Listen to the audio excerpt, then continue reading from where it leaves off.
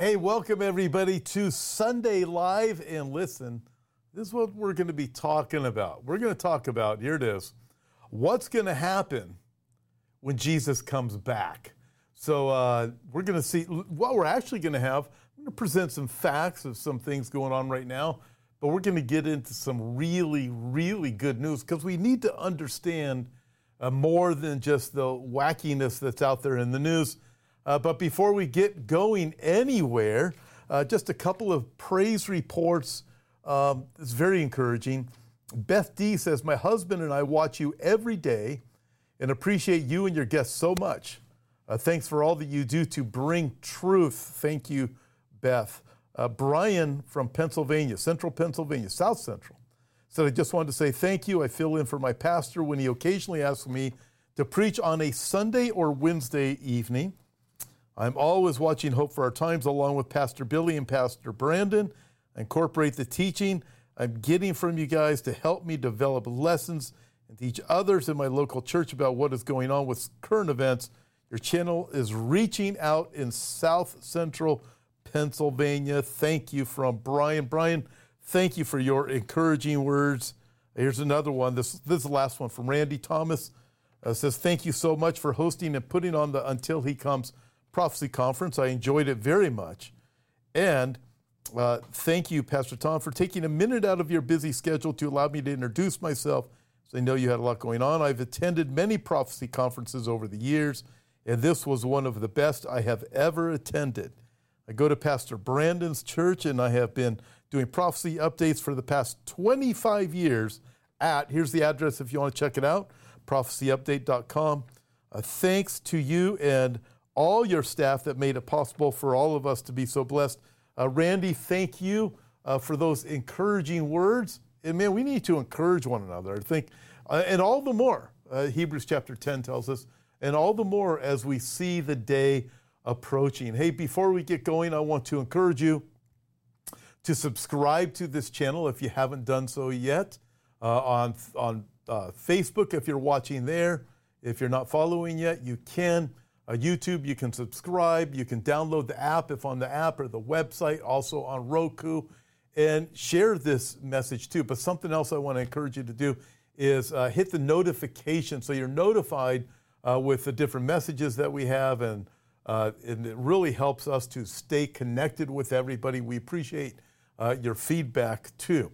All right, so you guys ready to get going? We got a lot to talk about. And so let's roll. As we look at it, I want to remind you of the title again because we're going to need to know. I'm going to put it all together as much as I can tonight in our time together. Here's the title again.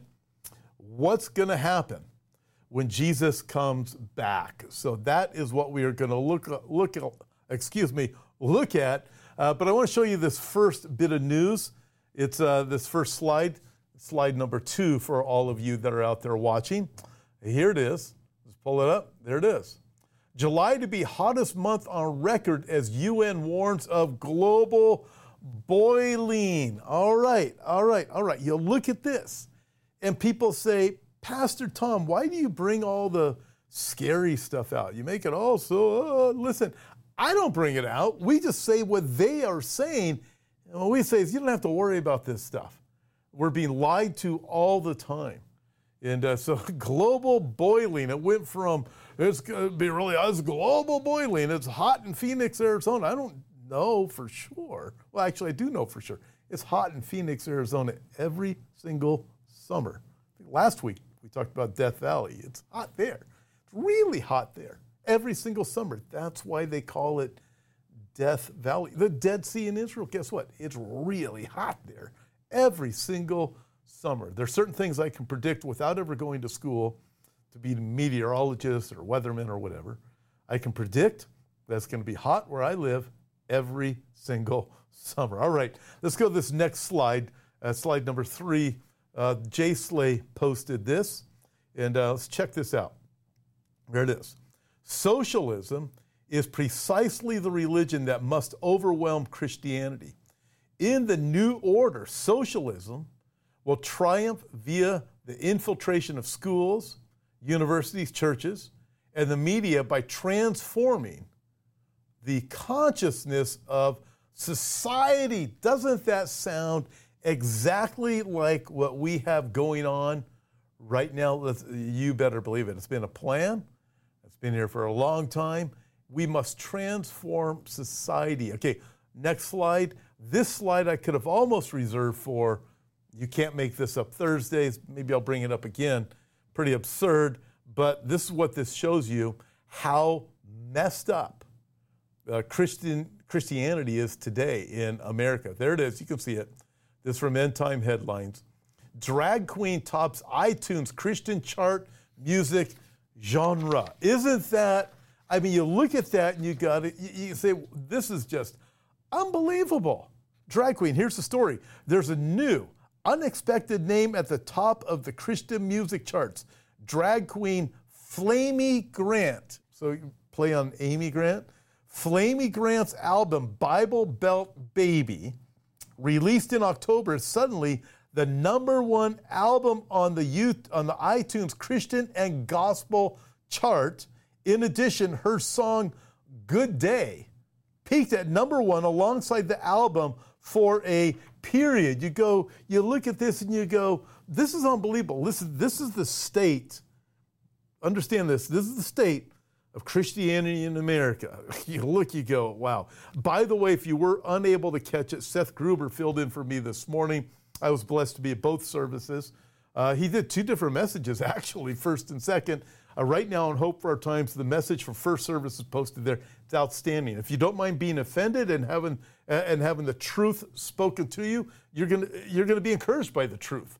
It's fantastic. Both messages were. We'll post the second one, his second service later on this week. But let me tell you, I encourage you to go there. Not right now, but when we're done here in just a little bit. All right. If things aren't weird enough out there, and believe me, we're going to get to some really good news here in just a minute. I promise you it's going to be great news. I'm going to show you a couple of very short videos about the same thing here right now, just to show you, man, is this world messed up? Okay, ready? The first video that I'm going to show you is one that I showed on New Year's Eve, December 31, 2022, in my yearly prophecy update, my annual prophecy update. But this guy who thinks he's a dog, dresses like a dog, has a dog costume. It's pretty disgusting, really. Second video is an updated version. Apparently, he got some training, so now he's able to go out in public. So watch these 2 videos. This is just absolutely bizarre. It shows you how messed up this world is.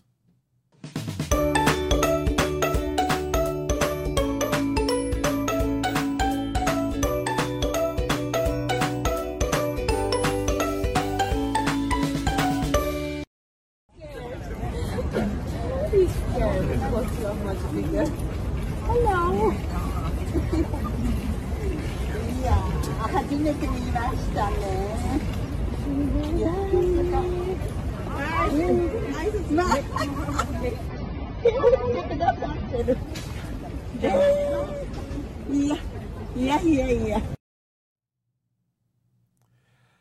Okay. I mean, how do you respond to something this messed up? And we're seeing more and more of this stuff going on.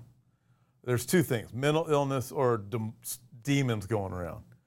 I mean, you look at this, it's amazing that there's people out there that actually think these things are really good and we should just be supportive. No, I'm going to press against this wickedness. And this is just, listen, folks, this is messed up. All right? So what I want to do now, we're going to switch gears. We're going to go into a little bit of bad news, but also a lot of great news. We're going to have a lot of great news with a little bit of bad news. Let's put it that way, all right? So let's start off here. We're going to talk about what's going to happen when Jesus comes back. And if you've been a believer for a while, you've heard of something called the millennial kingdom. The millennial kingdom, we'll pull up this slide for you. Slide number 6 on the millennium says this. The millennium, Webster's dictionary, right? The 1,000 years mentioned in Revelation chapter 20, during which holiness is to prevail and Christ is to reign on the earth. B, Webster's dictionary, the millennium is a period of great happiness or human perfection. I look at that and I say to myself, That's not too bad of a description for what the millennial kingdom is going to be like, as the Bible describes it. Missed a little bit, says it's going to be human perfection. It won't be human perfection. We're going to see that in just a few minutes. We're going to talk about what's going to happen. And the other day I had a question.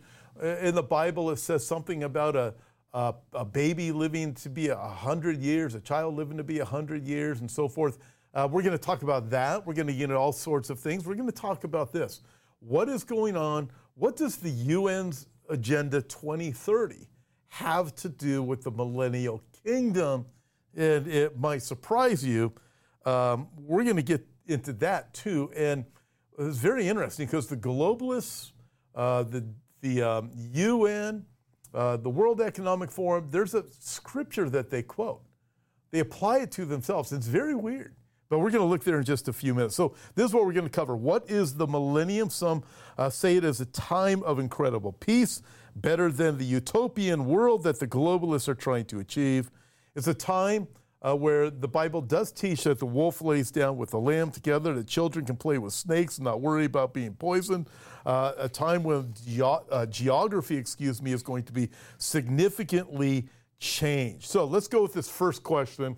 First question from slide number 7 is this: where does the millennium begin? When does the millennial kingdom begin? Oh, I forgot to answer this. I got to answer this first of all. What is let's go back here. The millennial kingdom, listen, it's a period of 1,000 years. It's the time when Jesus returns to the earth, and he rules and reigns from Jerusalem for that 1,000 years. In the first 7 verses of Revelation chapter 20, we see 6 references to the 1,000 years. Bible scholars call this the millennium because millennium is 1,000 or 1,000 years, where the word comes from. Okay, now with that, when does the millennial kingdom begin? Well, begins here. Next slide, number 8. It begins, here it is, at the end of the tribulation period. It's the time when Jesus returns, riding on a white horse with the armies of heaven with him. The armies of heaven are us, but we're more spectators than anything else. It's also a time when, second one you can see here, Jesus rescues the Jews and stands on the Mount of Olives and defeats the enemy at Armageddon, kind of combining all of those things, even though Megiddo, Mount Megiddo in the area of Armageddon, as Revelation chapter 16 tells us, is separated by a long distance between Mount Olives and Armageddon. It's all going to be combined in the millennial kingdom when Jesus comes back. And it also is the time when Satan is cast into the bottomless pit for 1,000 years. Christ's victory over these enemies marks the end of the tribulation. It's the time when his feet hit the Mount of Olives, and the Mount of Olives splits in 2. Check this out. This is next slide. From Zechariah chapter 14, what does the Bible tell us when Jesus comes back? And in that day, there it is, his feet will stand on the Mount of Olives, which faces Jerusalem on the east. The Mount of Olives shall be split in 2 from east to west, making a very large valley. Half of the mountain shall move toward the north, and half of the mountain shall move toward the south. Now, if you've ever been to Israel before, in fact, if you've been there with me, or probably other pastors that teach this type of thing, they're willing to get into the truth of what the Bible says, that Jesus is coming back and he's going to establish his kingdom here. You stand up there on the Mount of Olives, and it is really totally cool. From the Mount of Olives, the viewpoint. In fact, we're going in October. We're going again in March. From the viewpoint that you have, you're looking down across the Kidron Valley, and you see the Temple Mount there. You see the gold dome there. And you can picture Jesus is going to come back. He's going to stand there. The Mount of Olives is going to be split in 2. It's going to split across the Kidron Valley. It's going to go the opposite way of Kidron Valley. So with that, the Mount Olives be split in 2, and then there's water that's going to run from the temple, flow from the temple, go all the way through that new valley into the Dead Sea. So, but Jesus is coming back. So let's read this and talk about the 1,000-year millennial kingdom, because let me tell you, there is some great news. All right. So in Revelation chapter 19, Jesus comes back. He's on his white horse, and we who are with him, those who have been caught up to meet the Lord in there, we're in heaven with him. We have our new bodies. Chapter 19 tells us that we have our wedding garments on. It's going to be cool. And we're on horses too. And we're coming back. Jesus is leading. It says us this. He's King of Kings. He's Lord of Lords. It's the name that's written on his thigh. And verse 17 tells us of chapter 19. Then I saw, John is writing, an angel standing in the sun, and he cried with a loud voice, saying to all the birds that fly in the midst of heaven, come and gather together for the supper of the great God, that you may eat the flesh of kings, the flesh of captains, the flesh of mighty men, the flesh of horses, and of those who sit on them, and the flesh of all people, free and slave, both small and great. This just sounds so sick. What's with all these birds? Well, they're going to be eating, the Bible's talking about, they're going to be eating the flesh of all these wicked people who have gathered there in Megiddo, or the Jezreel Valley actually, to make war against the Lord. It's not going to work. The Lord's going to destroy them with the sword that comes out of his mouth. So that's what's going to happen. But all these dead bodies are going to be there. The birds are going to eat them. Why are the birds going to have to eat them? I believe it's part of the cleanup process. Because if the bodies were just left there, can you imagine? The stench that would flow from there? Be disgusting. Absolutely disgusting. But Jesus is coming back. The millennial kingdom is going to begin. And this is like the first part of the cleanup that happens. And it's the birds of prey. By the way, also something else I've done several times in going to Israel. You go to Nazareth. You stand there on the precipice at Nazareth. And this is one of the subjects I've talked about there with the birds of prey. Flying through Israel, through that Jezreel Valley. Is just like millions upon millions upon millions upon millions of birds as they migrate through that valley every single year, going back and forth. And it's amazing. Also, you have the Hula Valley there. That's a preserve. And you have all these birds that have just flocked there. I can't remember the exact date that the Hula Valley was set aside as like a bird sanctuary as Israel, the swampland was being cleared up. And you find this place where the birds are just multiplying like crazy there. It's like God decided, or God knew. I mean, obviously, he just didn't decide this like 3 weeks ago. But he had planned this, planning the birds to have this migration center there, having babies like crazy. The birds flying through that Jezreel Valley, going back and forth. Also interesting, I think it was 1947, maybe 1949. I can't remember, but it's somewhere around there. Right around 1948, when the Hula Valley was set aside as this bird sanctuary. Interesting, Israel's a nation began in 1948, and you'll even see that playing into the birds of prey of Revelation chapter 19, also of Ezekiel chapter 39, by the way. Okay, let's move on. It says here, and I saw the beast, that be Antichrist, the kings of the earth and their armies gathered together to make war against him who sat on the horse and against his army. So the Antichrist, you have the Antichrist, the false prophet, and all these armies of theirs gathered there to make war against the Lord. It tells us, and against his army, which is against us. Don't worry about it. Jesus is going to do all the fighting.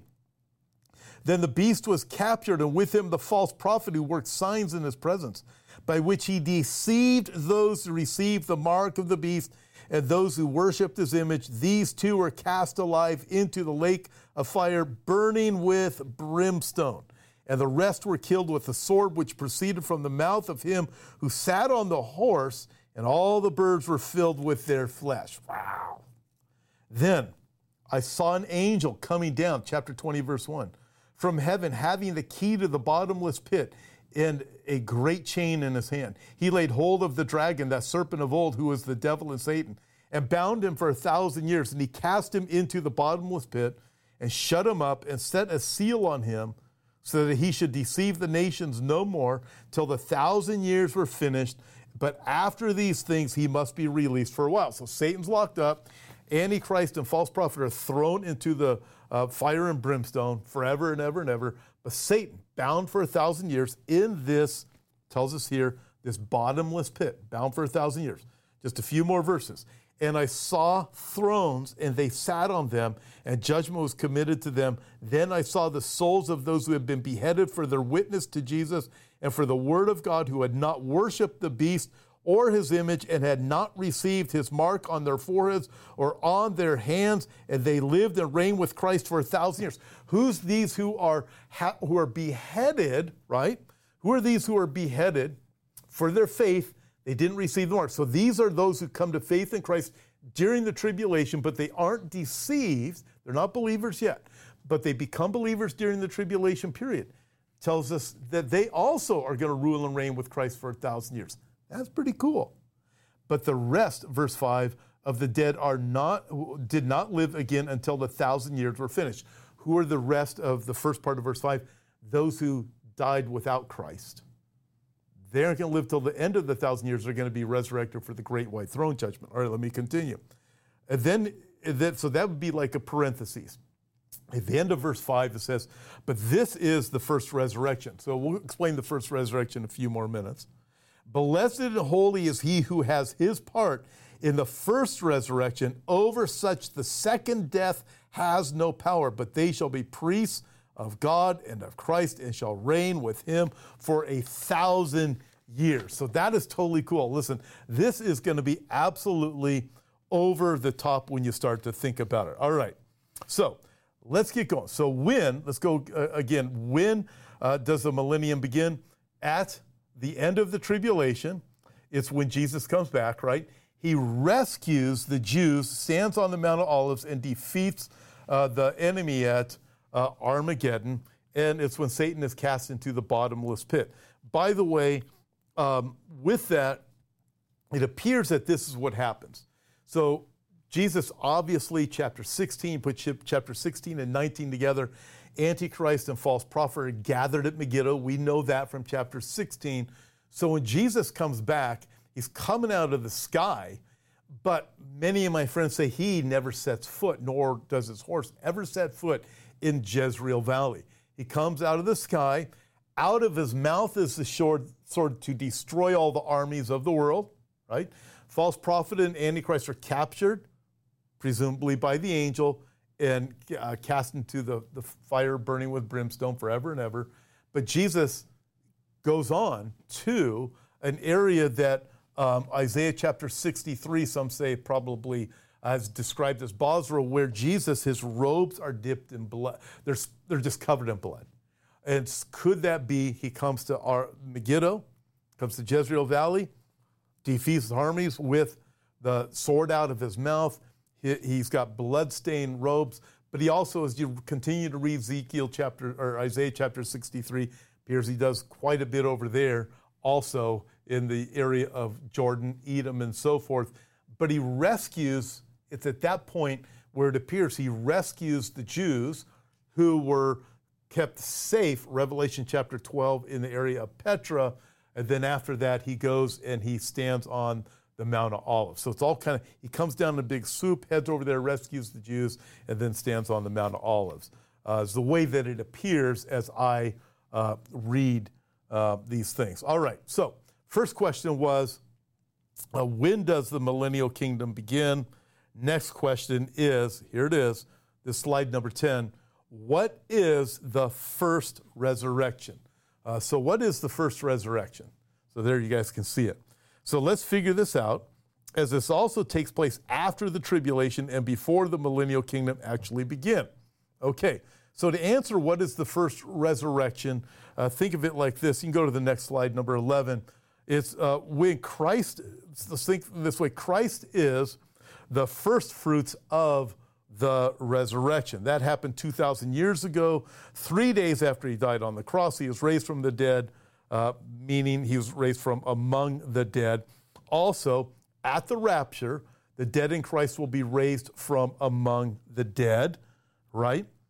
In other words, as with Jesus, not all of the dead have been raised.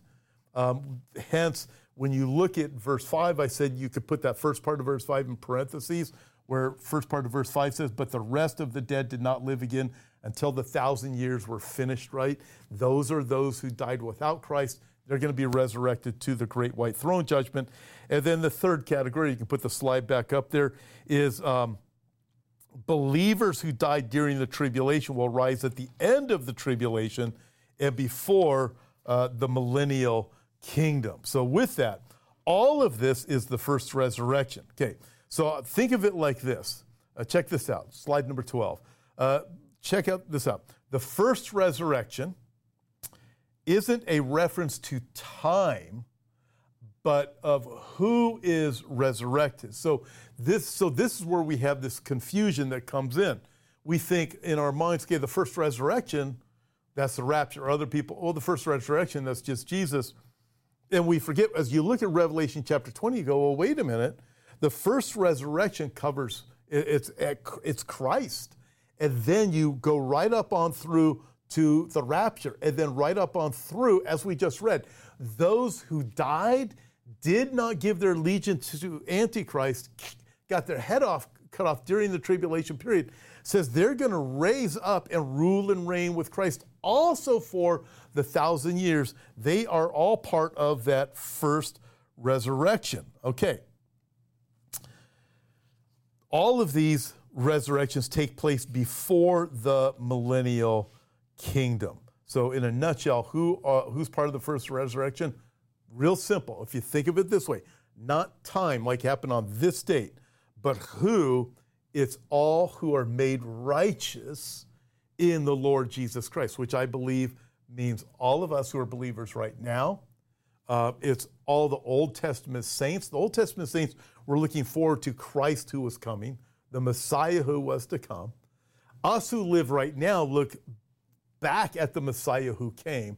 Those who lived during the time of Jesus, think of the disciples and Mary Magdalene and other people who came to faith in Christ. So they're the ones who lived during Christ. They were present. So Old Testament saints look forward to the Messiah. Saints today, a saint is a believer in Christ. Look back to what the Messiah has done. Those who lived at the time of Christ, they were looking to him in that present time. All who are righteous in Christ are going to be resurrected. So think of it that way. I mean, the Apostle John, John the Baptist, Isaiah the prophet. You start going through the New Testament. You look at the Old Testament, those who are faithful to the Lord. Abraham, Isaac, Jacob. You start looking at this, you go, Joshua, you go, man, this is so cool. Being resurrected. You're going to live forever with him. That, to me, is it's just really totally off the charts cool. Okay, now we're going to get into some really, really cool things. And we're going to describe, I'm going to get through as much of this as I can, and then I'm going to get to your questions. I don't know if I'll be able to finish it all because there's a lot here. This is cool. Okay, you ready? So first one is this. Slide number 13 is this question. Here's the question. What will the millennial kingdom be like? What will the millennial kingdom be like? Well, I can tell you right now, this is what it's going to be like. Slide number 14 tells us what it is. Here it is. It's going to be Jewish. The millennial kingdom is going to be very Jewish. It'll be Jewish in character. It's not going to be centered in New York. It's going to be centered in Jerusalem. This book here is a Jewish book. The Old Testament is Jewish. The New Testament is Jewish. And guess what? Jesus, Yeshua HaMashiach, Jesus, the Messiah, the Christ, Jewish. There's actually people out there who attend Christian churches that don't believe that Jesus was Jewish. They're so messed up in their theology, in their Bible understanding that they don't have, that they think Jesus was a Christian. No, Jesus wasn't a Christian. Jesus was Jewish. We have a Jewish Messiah, a Jewish book, Old Testament and New Testament. Whole thing's Jewish. Book of Revelation is Jewish. The millennial kingdom we're talking about, it is going to be Jewish. Jesus is going to rule and reign from Jerusalem. Christianity, the term Christian, it was simply a mockery term that was given to those who were first started following Christ. Christ followers. They're part of the way. And the term Christian came from that. They're like Christ, who's Jewish. The millennial king's going to be very Jewish. There's going to be feast days that are going to be celebrated in Jerusalem. You and I, if we're believers, we are going to be traveling to Jerusalem. I'm telling you, man, this is going to be cool. I had John Haller on last week, and we were talking about when you go to Israel now and you get to go down to the Pool of Siloam, and pretty soon they're going to open up the processional road, the pilgrim road, that goes from the Pool of Siloam, Shiloach. It goes from there, takes you all the way up to the steps of the Temple Mount. You go, wow. I believe that road's being ready because Jesus is coming back. And it's just, to me, it's really exciting. All right. It's characterized by, we're going to go from here. It's characterized by peace. Slide number 15, characterized by peace. Slide number 16, check out this verse here. He, Isaiah chapter 2, verse 4, he shall judge between the nations and rebuke many people. They shall beat their swords into plowshares and their spears into pruning hooks. Nation shall not lift up sword against nation, neither shall they learn war any more. That is a quote from Isaiah chapter 2, verse 4. Now check this out. Next slide, slide number 17. Man, we've gone through a lot of slides. Slide number 17, check this out. Here it is. This is a picture of a monument, the monument that's there in New York in the area of the UN. So read what that says. That's Isaiah chapter 2, verse 4. I just read that. You guys get to see that. This is what's happening with the UN, Agenda 2030, the SDG goals, Sustainable Development Goals, all these things that we see that are going on. The climate laws, the insanity of all this stuff. They're talking, I mean, the UN saying we're at a global boiling point. It's no longer global warming, it's global boiling. The insanity, this is what they want to do. They take a Bible verse. They say, we want to remove God from everything. Think of Psalm chapter 2. What happens? The rulers of the world gather together, say, let us cast off his restraints from us. God, they don't want God's word. They don't want this proclaimed. So what they do is, because the devil can't make up his own stuff. He has to steal. He's a thief. Remember that? He's come to kill, steal, and destroy. So they got to take the Bible. They take a Bible verse, and the UN applies it to themselves with Agenda 2030, with all of the globalists, with all this woke madness. We're going to fulfill Isaiah chapter 2. What are we going to do? We're going to judge between the nations. If you read between the lines, hey, if you can pull up that slide again with the UN's picture, the picture of the UN. So if you look at this again with that monument, check it out. So they are literally saying, they're putting themselves in this position. The people of the world will beat their swords into plowshares. Why is that? We will judge between the nations. We will rebuke many people. The people will beat their swords into plowshares and their spears into pruning hooks. Nation shall not lift up the sword anymore. The whole thing. So they are applying this to their globalistic agenda. Folks, it is absolutely amazing when you think it under the right understanding. Remove God from everything. Psalm 2. Look it up yourself. And you apply this, you go, okay, now it all makes sense. Check out this one, not just Isaiah chapter 2, also slide 18. It's from Micah chapter 4. Neither shall they learn war anymore. Still same application, right? But everyone shall sit under his vine, under his fig tree, and no one shall make them afraid. For the mouth of the Lord of hosts has spoken. For all people walk each in the name of his God, but we will walk in the name of the Lord our God forever. Check it out. Leave that slide up there for just a minute. So this is another, when you look at this, the globalists are saying, we're gonna give you peace and safety, right? We hear that, right? We're gonna give you peace and safety. We know then sudden destruction is going to come. 1 Thessalonians chapter 5. We know that. The time is coming, like the days of Noah, where people will be buying and planting and building and sowing, right? So this is what these globalists are all saying. We're going to do this. No, God says, I'm going to do that. But look at that, verse 5. For all the people walk each in the name of his God. But he says, for us who know Christ, we will walk in the name of the Lord our God forever and ever. Folks, God is going to fulfill these things. It is going to be awesome during that day. everyone, we are going to sit in peace. It is going to be awesome. It is going to be incredible during the millennial kingdom. All right, check out the next one. Also, what happens next? So the world will be characterized by peace. Also, the world, check this out, slide number 19, will be characterized by a happy animal kingdom. Who would have ever thought such a thing? A happy animal kingdom. Check it out. Next slide. Here it is. Isaiah chapter 11, verse 5. What's it say? The wolf also shall dwell with the lamb. The leper shall lie down with the young goat. The calf and the young lion and the fatling together. And a little child shall lead them. The cow and the bear shall graze.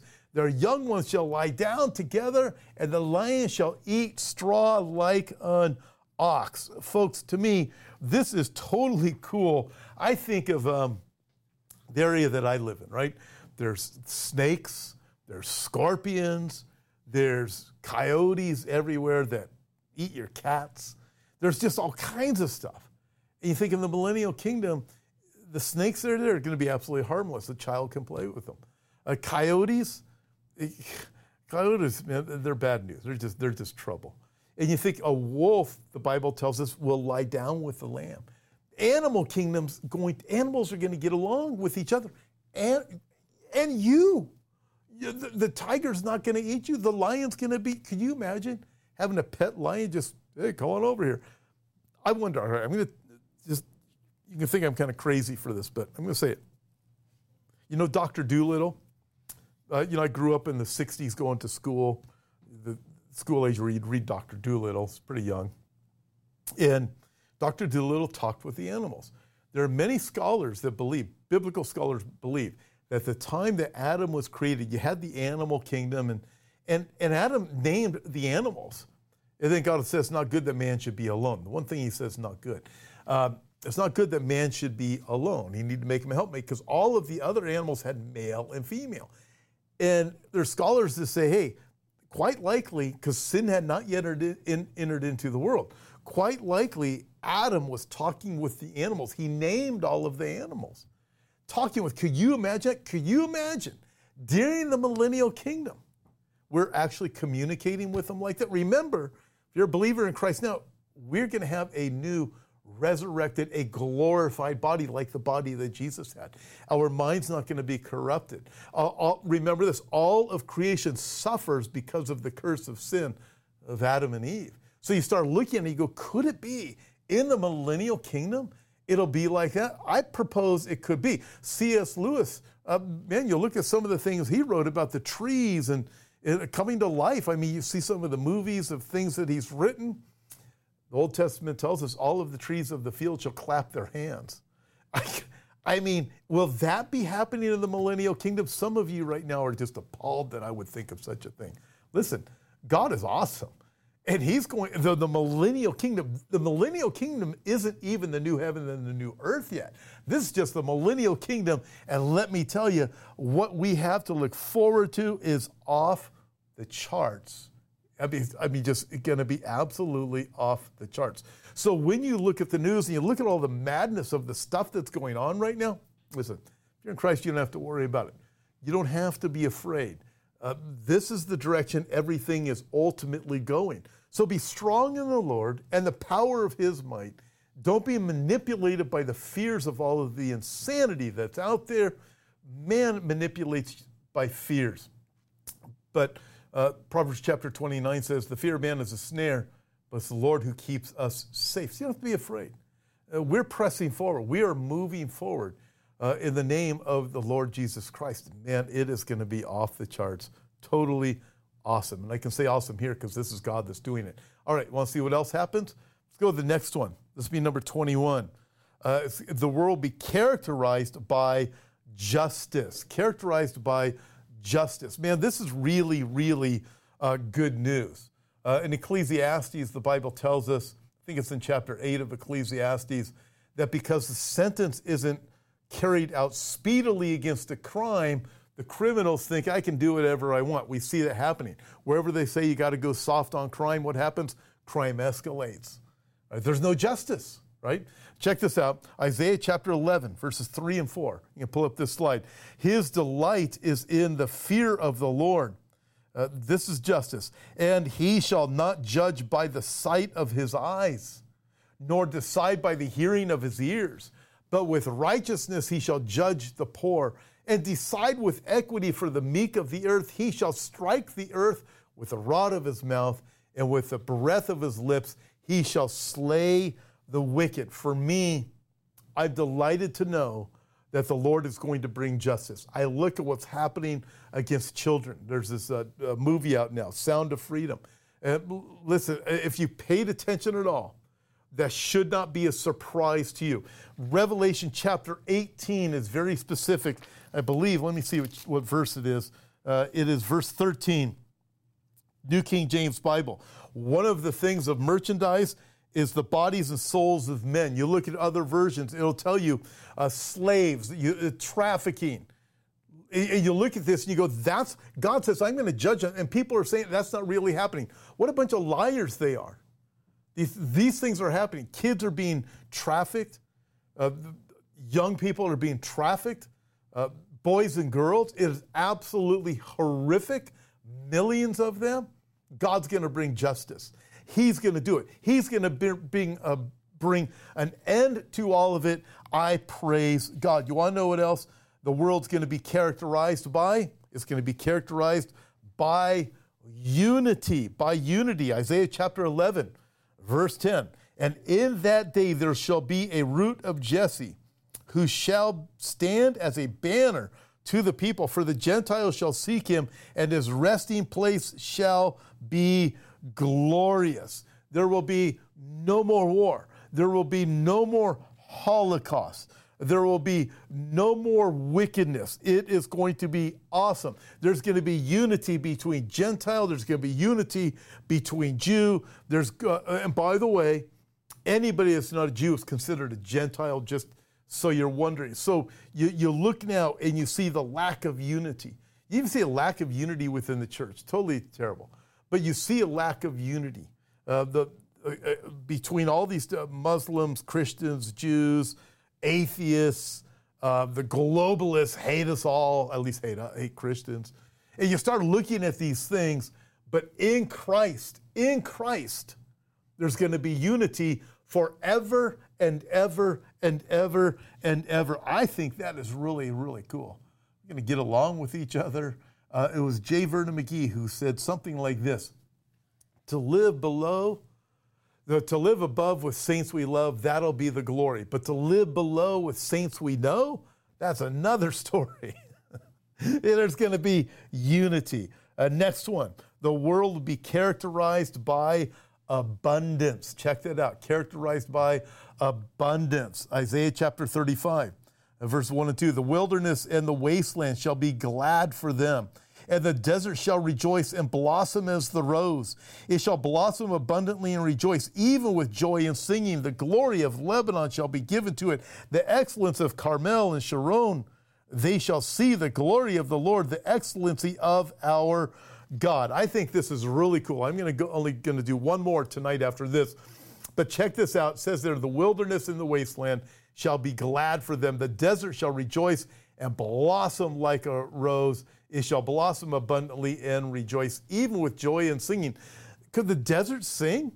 Could the rose sing? Is that possible?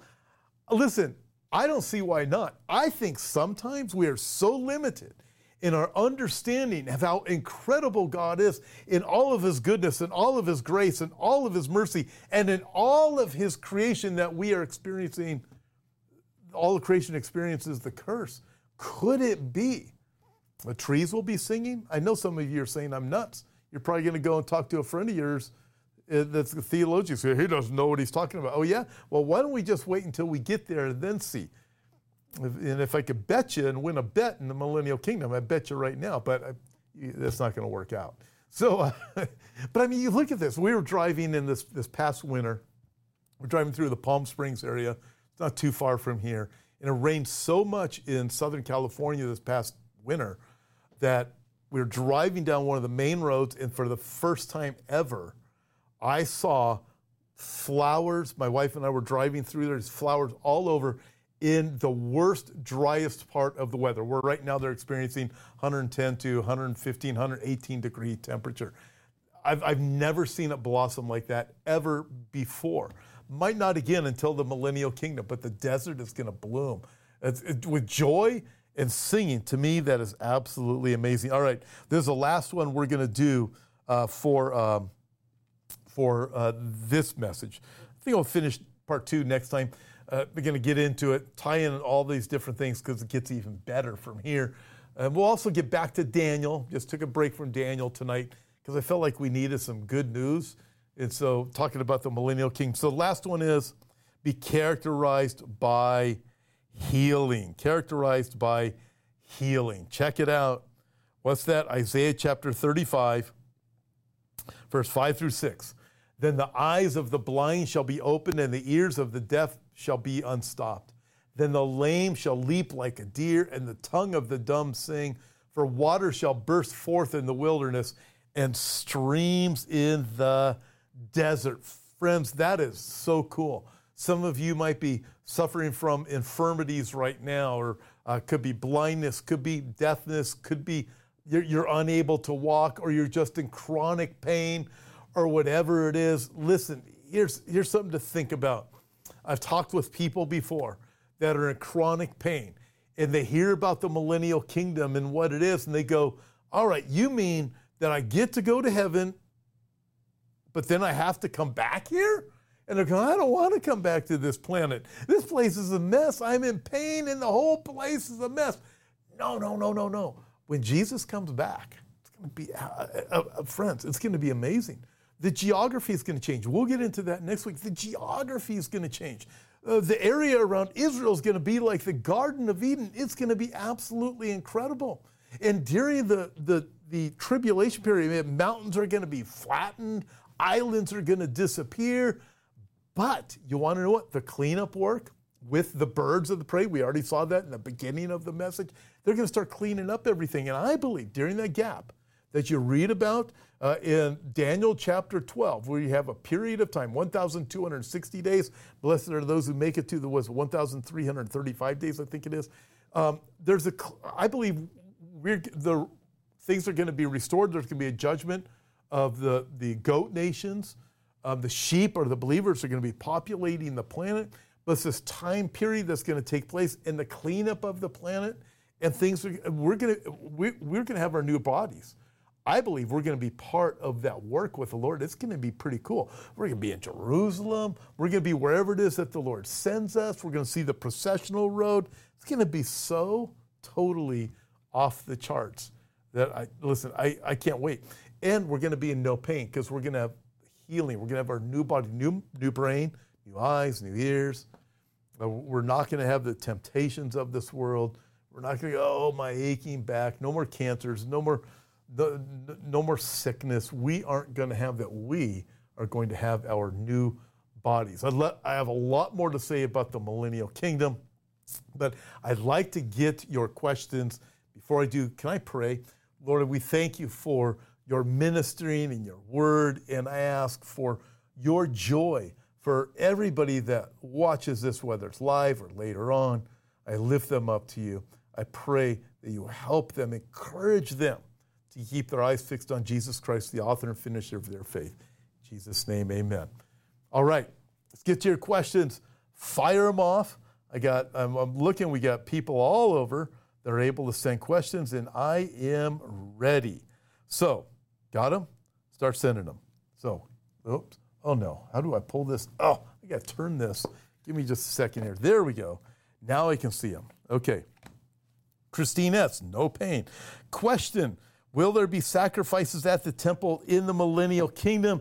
Man, that is a great question, and the answer is real simple. Yes, there will be sacrifices during the millennial kingdom. And so that goes to the next question. Well, why? If Jesus comes back, well, the Bible teaches it. Maybe we'll get into that in more detail next Sunday. And I wanted to get to the 100 years, the child living for 100 years. Didn't get there tonight. We'll get there next Sunday. But when you look at it with the sacrifices, this is what I believe is going to take place. During the millennial kingdom, The people who received Christ during the tribulation period, but they didn't die. They didn't get their heads cut off, right? Revelation chapter 20 talked about those who have their heads cut off. They're going to resurrect and rule and reign with Christ, all right? So during the millennial kingdom, though, people who received Christ and didn't get caught by Antichrist or his people, they survived the tribulation period. They're going to be the sheep, the believers, not in a glorified body. We're going to have a glorified body. They're going to have a body just like they have now. So let's say you have a friend named Fred, and Fred doesn't want anything to do with Jesus right now. Fred goes into the tribulation period. You get raptured. He goes into the tribulation period. He thinks, uh-oh, my friend Bill told me about the rapture and Jesus and everything. During the tribulation, he gets saved. He doesn't get caught by Antichrist. He runs out there into the wilderness. Nobody can catch him for 7 years. He's out there. He doesn't get the mark of the beast. He gets saved. Fred is going to be of the sheep. He's going to populate the planet. Fred's not going to have his new body. He's going to look just like he does now, but 7 years older with all the trials and tribulations he's going to be going through. His hair's probably going to be really gray and all that other stuff. But he's going to populate the planet. If he had a wife that also was a believer, it's a husband-wife relationship, they're going to have kids. Although they're believers, their children are going to need to become believers. The gospel's going to be preached during the millennial kingdom. My friend Don Perkins says, hey, there's going to be Bibles during the millennial kingdom. Why? Because God is full of grace and mercy. People are going to need, every person that's born during the millennial kingdom is going to need to become a believer in Christ, just like we do now.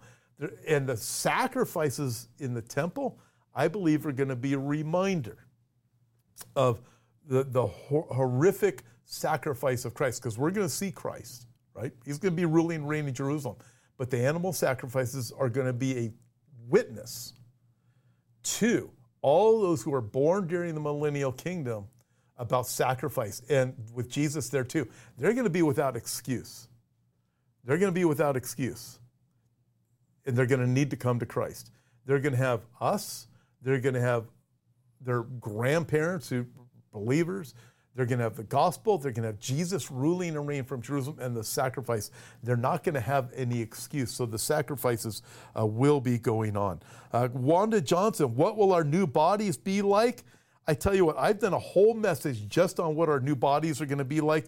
Paul wrote to the Corinthians, and he basically says, our bodies are going to be like Christ's body, glorified. It's going to be amazing. I believe we're going to walk through walls.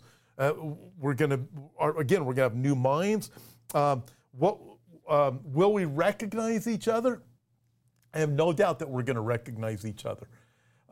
We're going to know as we are known, is what the Bible tells us. So we're going to have a knowledge. We're going to have an understanding. I think also we're probably going to look similar to how we look right now. Hopefully, I'm a little bit thinner, a little bit taller. I don't know, but I believe there's going to be short people, tall people. There's going to be all different sizes of people, every different color, out of every tribe, nation, tongue, and people.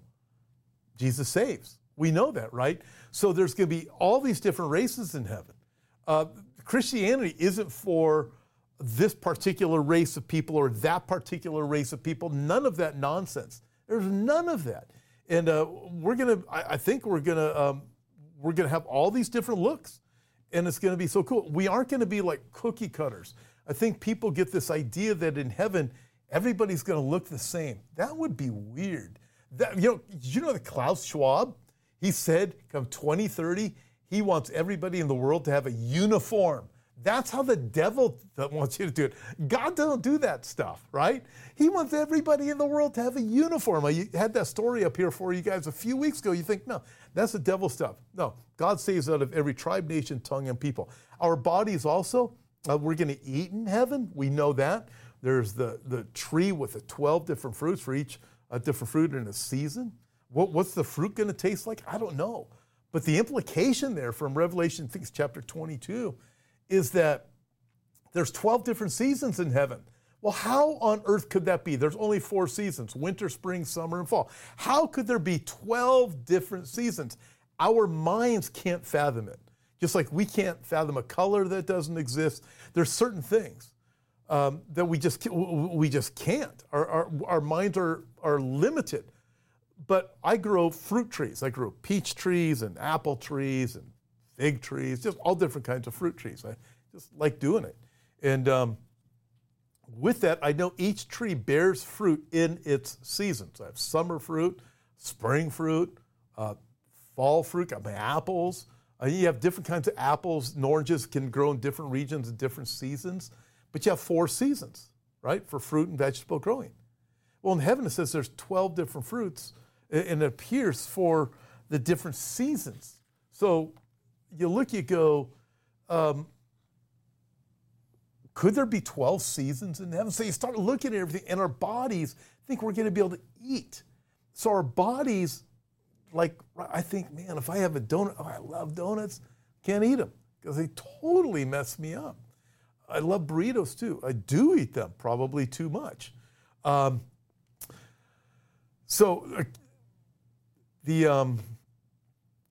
at this and go, man. All right, Michelle asked this question. Michelle O.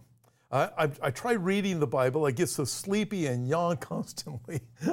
No kidding, Michelle. I also don't understand what I am reading. How do I read if I can't make sense of it? That is from Michelle. Michelle, that is a great question. All right. First of all, one of the reasons why God has raised up teachers, make sure they are biblical teachers, going through the Bible to help you understand. Listen, a few different things to keep in mind. I bet if I asked out there, a show of hands, which I can't see your hands, how many of you start to get tired and yawn every time you open up your Bible, you sit down to read, it's like, right? Probably when you pray too. Listen, we're in a spiritual battle. So get that into your head. We're in a spiritual battle, and that's going to happen. People can stay awake for everything. It's like scripture memory, right? People can memorize stupid songs from 40 and 50 years ago. They can memorize commercials. They can, all these different things. Comes to memorizing a verse in the Bible, it's like, so hard. Why can't I remember this? All right, so first off, Michelle, you're in a spiritual battle. Secondly is get a good Bible teacher that you can trust. And go through their Bible studies. We're in the book of Acts right now on Sunday morning. We'll be done with that series in the book of Acts soon enough. I've taught many different books in the Bible myself, so have some of my colleagues, and we try to only promote good teachers here. But when you look at it, it's the Bible can be a little bit daunting at times. For myself, I use helps. I've used helps as long as I've been a believer. I've been a believer for 35 years, almost 36 years. But I've used helps, commentaries. You got to know if you got good commentaries. You have Greek books to help you through Greek. You have Hebrew dictionaries to help you through Hebrew. So you have these different things that are available to you, Michelle. And also the book itself, we need to know this. The Bible itself tells us, New Testament, that the word is spiritually discerned. So you can't, it's impossible for a person to really understand it to the extent that they need to understand it if they are not ministered to by the Holy Spirit. So you've got to be a believer, number one. Second, or the Holy Spirit must be calling you. I was reading some things from a gentleman who's all over the news, very, very well known, one of the most popular that's out there. He's not a believer in Christ. He's Episcopalian, but he said he just read the Old Testament and the New Testament, and it's making sense to him in a way that he'd never thought of before. The Holy Spirit's likely drawing him to that place of revelation. And so you have that to be able to understand, but knowing that it is a spiritually discerned book, as the Bible itself tells, spiritually discerned book. So before you read, this is what I encourage you to do. Play a little bit of worship music. I don't mean the annoying music that is out there right now that some people say is Christian, like the one I pointed out to you earlier. Here it is, topping the charts. What it is, drag queen tops iTunes Christian chart music genre. There's garbage that's out there right now in the Christian music world. But there's some great songs, great hymns, great, just really ministering that are truthful with a tune that will minister to you. And I do that often. I need a couple of songs that I can just worship the Lord. And I always have to pray for, Lord, clear my mind and help me to see what you have for me right here. And also to help you to not fall asleep, there's audio Bibles. Anytime we can get the word into our mind. The Word of God will wash our minds, Ephesians. It'll wash our mind. When I first became a believer, I was totally messed up with all the drugs I did and the lifestyle I lived and everything else. Back in the 1980s, that cocaine world, and everything, other things that went along with it. And in that time, my mind was so messed up. I just needed the Word of God to wash my mind. I didn't have an audio program back then, but I did have worship. And I remember this. With David and Saul, Saul was tormented by an evil spirit, the Bible teaches. David would come along and play his harp, and Saul would be soothed. And I remember I just needed good music to calm me, and I could get a clarity of thought going into my mind. And you know what? Don't read too much of the Bible. Sometimes some Christians, I think, they put themselves into a legalistic frame of reference in their mind, where I've got to get through 10 chapters this morning, or I'm not holy enough because somebody told them you have to do that. Listen, sometimes I'll read chapters upon chapters just sitting down. Other times I read 2 paragraphs. And in those 2 paragraphs, God has so ministered to me, I'm able to connect all these different things that God is showing me. Sometimes it's only 2 paragraphs. And don't overdo things to the point where you don't get it, you fall asleep and that kind of thing. Allow the Lord to minister to you. Listen, I got to get to the rest of this next Sunday evening on our live because there's a lot more here. Then we'll get back to Daniel. I have 2 guests coming Monday and Tuesday during the live. You aren't going to want to miss it. Have some great programs coming for you. Also, this Friday, we have our first message. We're doing apologetics, how to defend your faith, starting this Sunday. How to explain what I believe. Why do I believe what I say I believe? So tomorrow, okay, you ready for this? Here's my guess. Tomorrow, Alex Newman, right here. I'm so excited that Alex is joining me. And on Tuesday is Zach, Wretched Watchman. We have a great Monday and Tuesday. You're going to want to make sure that you join us. And God bless you guys. Look forward to seeing Monday and Tuesday throughout the week.